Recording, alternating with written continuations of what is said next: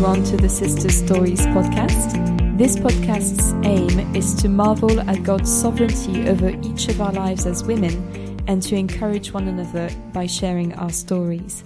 My name is Sophie, and today I am joined by Venna. Hello. Hello, Venna. First of all, can you tell us about who you are? I'm Venna. I'm a local girl. I live in Teddington. I've always lived locally. I'm single. Never wanted to get married. I don't do a paid job, but I'm a trustee for a local disabled charity. Great. Thank you. So we're going to be talking about your faith in Christ and your journey with him throughout your life. But first of all, can you tell us a bit about your family background? So I was born with spina bifida. So I was born up in north of England and got rushed down to a hospital for major surgery. My birth mother couldn't look after me for loads of reasons, really. So I was put under the care of a ward estate, which meant I had to be looked after medically, and they did an operation. The consultant didn't think I'd live, but I did. And then I was fostered from 10 months, and when I left hospital, and adopted at 2 years old. Wow. By the same family? Or? By the same family. I had one major foster family, and they ended up being my adoptive family, but I had 2 or 3 others as well. Right, okay. And so, did you have any siblings in that family? Were there other children? Yeah, so my mum had a birth child. She's 10 years older than me, called June. Yep, and lots of foster kids, because they carried on fostering up until I was 16. Right, okay. Obviously you were quite young, so you were adopted almost from birth, really. Yeah. How was that to grow up within that family? Were there things, how was it for you, really? Sorry. It was interesting. I was what we call cross-cultured adopted. They were white parents. So I used to quite enjoy times when people would see my parents and then look at me, and I used to find it quite amusing. But my parents didn't. They wanted to make sure that people understood. I loved it, really. The house is full of children turning up in the morning, turning up at night, leaving us, coming back. So it was a nice childhood, a very loving childhood. Yes. Nice. Okay. Was it? So you said you enjoyed that, and the children coming in and out of the house, really, and meeting. I assume that you met a lot of different kids, really, throughout your childhood. How did that feel with knowing that you were adopted, but then seeing so many kids coming through at the same time? And yeah, it was strange that they picked me. I think that was the main point that I remember from my childhood, thinking that these foster children would come and go. And some would have long-term stay. We would have us staying with us for about 6 months, so we would get to know them. But they picked me, and I never really understood why, but it was very special. That's good. Right.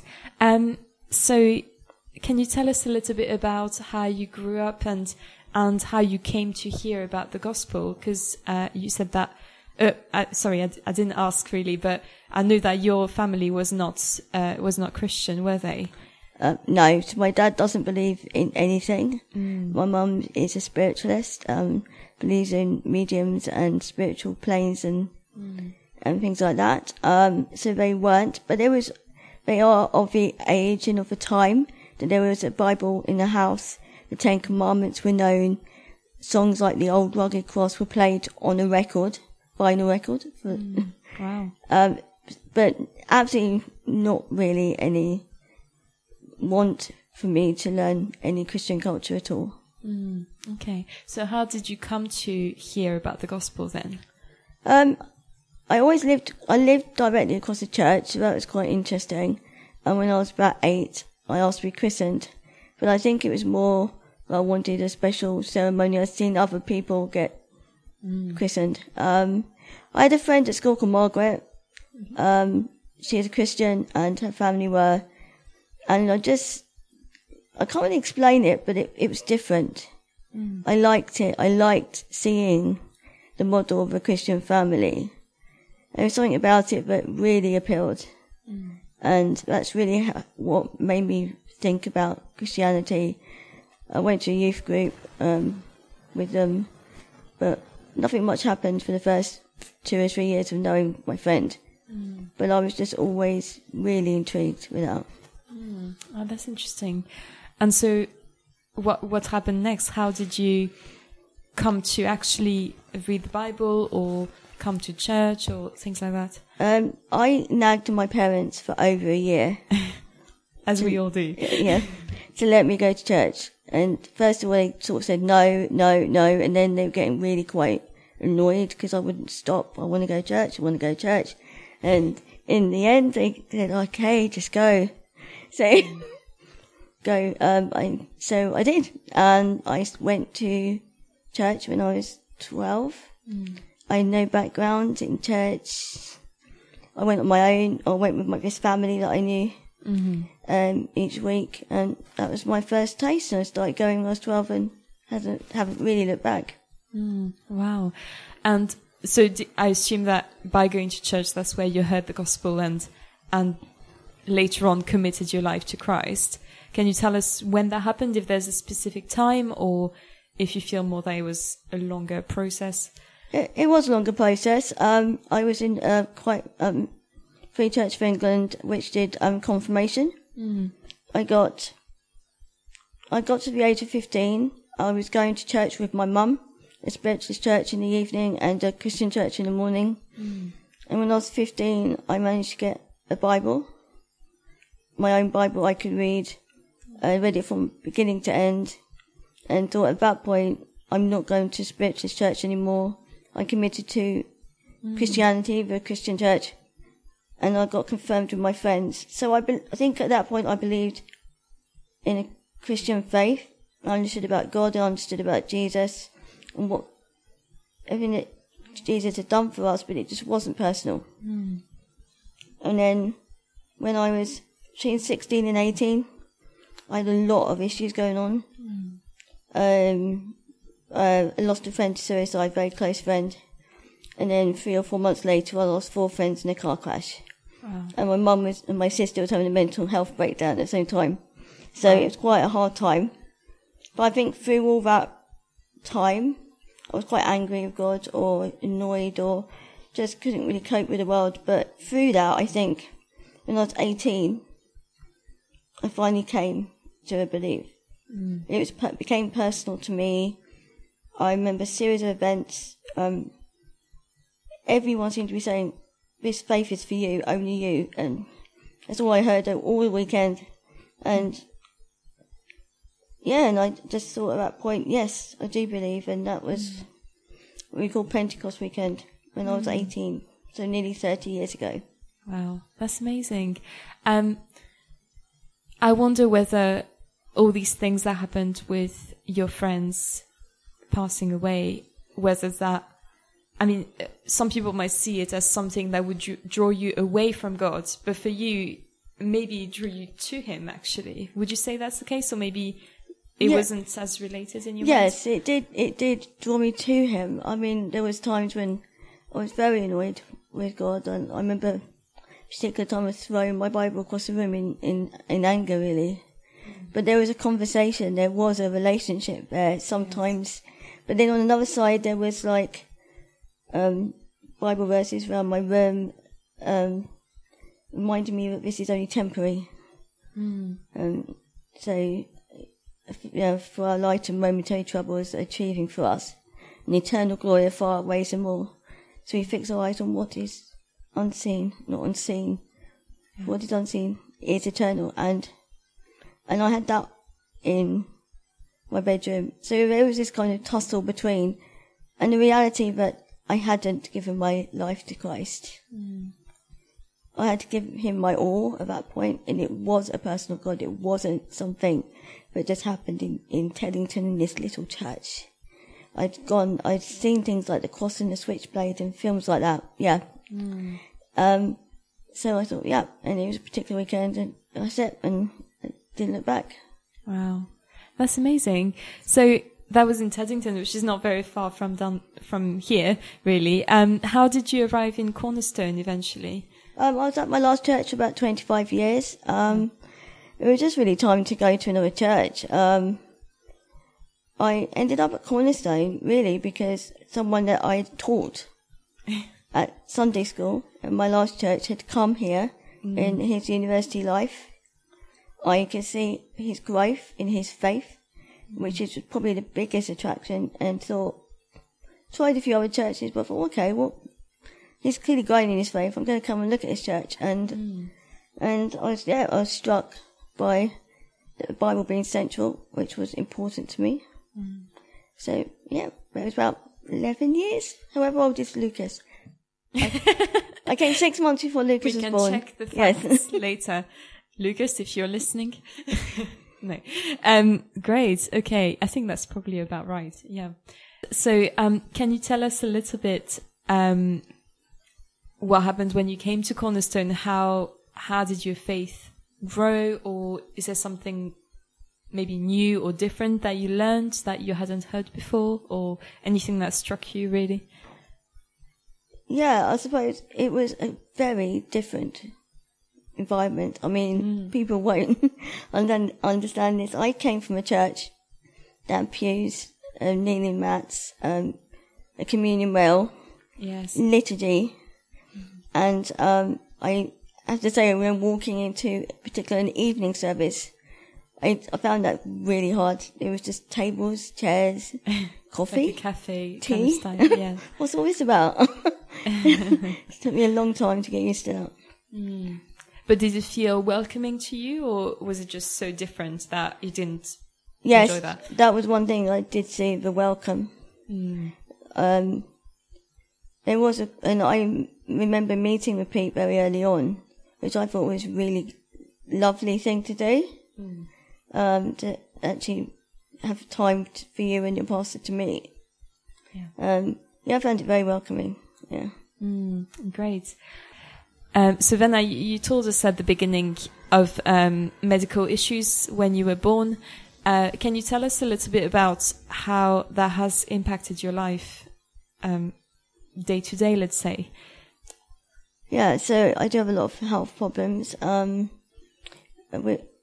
think the first thing was the longevity of life. When I was born, they didn't think I would survive to about 40, possibly. Wow. So I'm 47.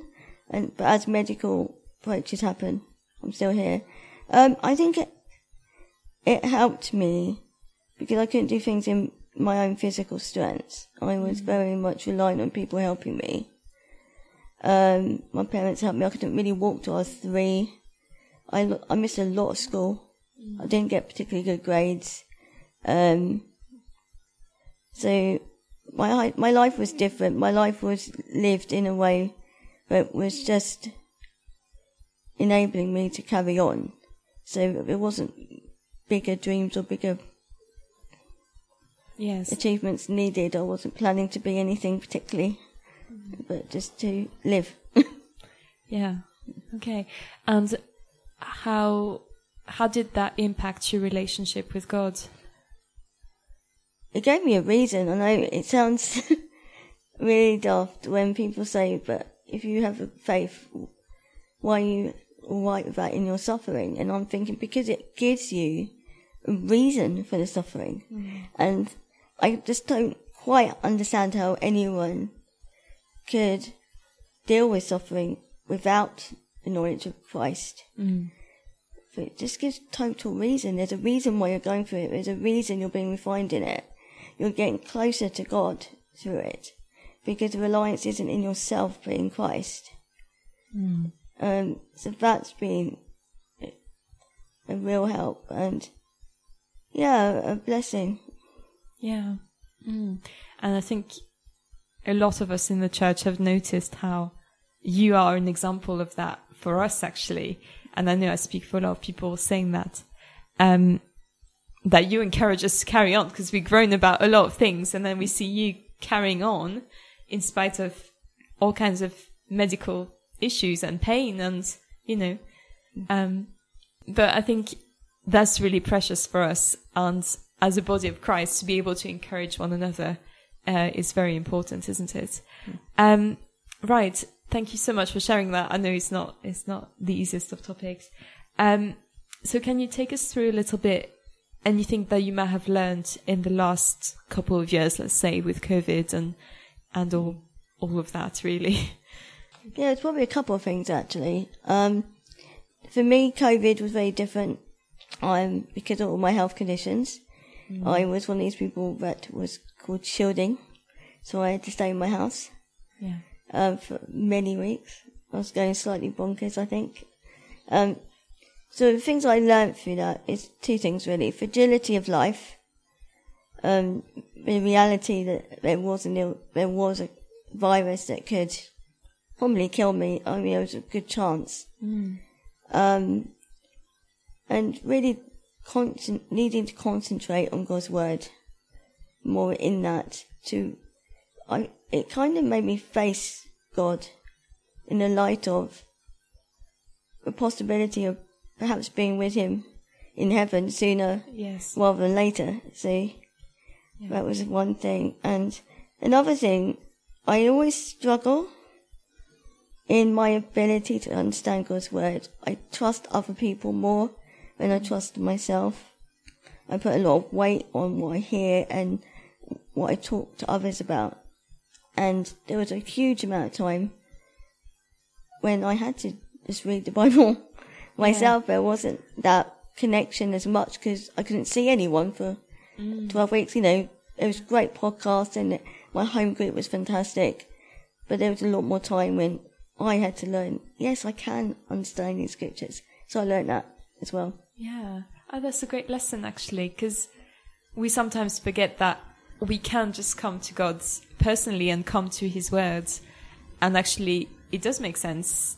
I mean, sometimes it is difficult sometimes, but the Spirit is helping us in understanding it. So that actually, that's a really interesting lesson. I don't think I've heard anyone say that yet, but I think that's really interesting to learn that for yourself and not just come to church and listen to all the sermons, although you're still doing that, obviously, but getting to grapple with it a bit more yourself in a way and putting yourself in charge of doing that a little bit more. Oh, great. Okay. I was surprised by that one. Yeah, that's good. Okay. And lastly, is there any advice that you would like to give to younger Christians? Yeah, I mean, when I grew up in a church that did called Covenanters, it's literally like another name for Rooted or Soul. And their motto was, remember your Creator in the days of your youth. And I was thinking about this when I was asked about this question.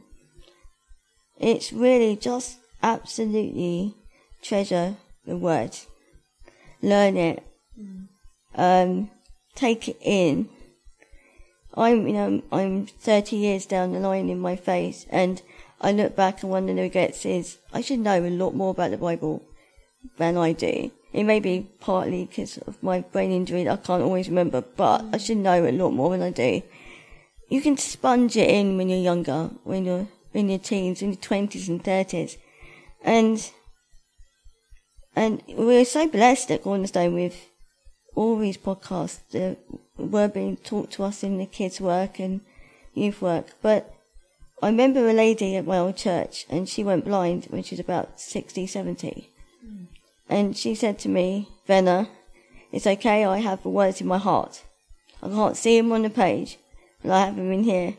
And whilst I was in Covenanters at my old church, we learnt memory verses. And I just want to just realise how blessed we all are. And especially at a young age, you can take more in.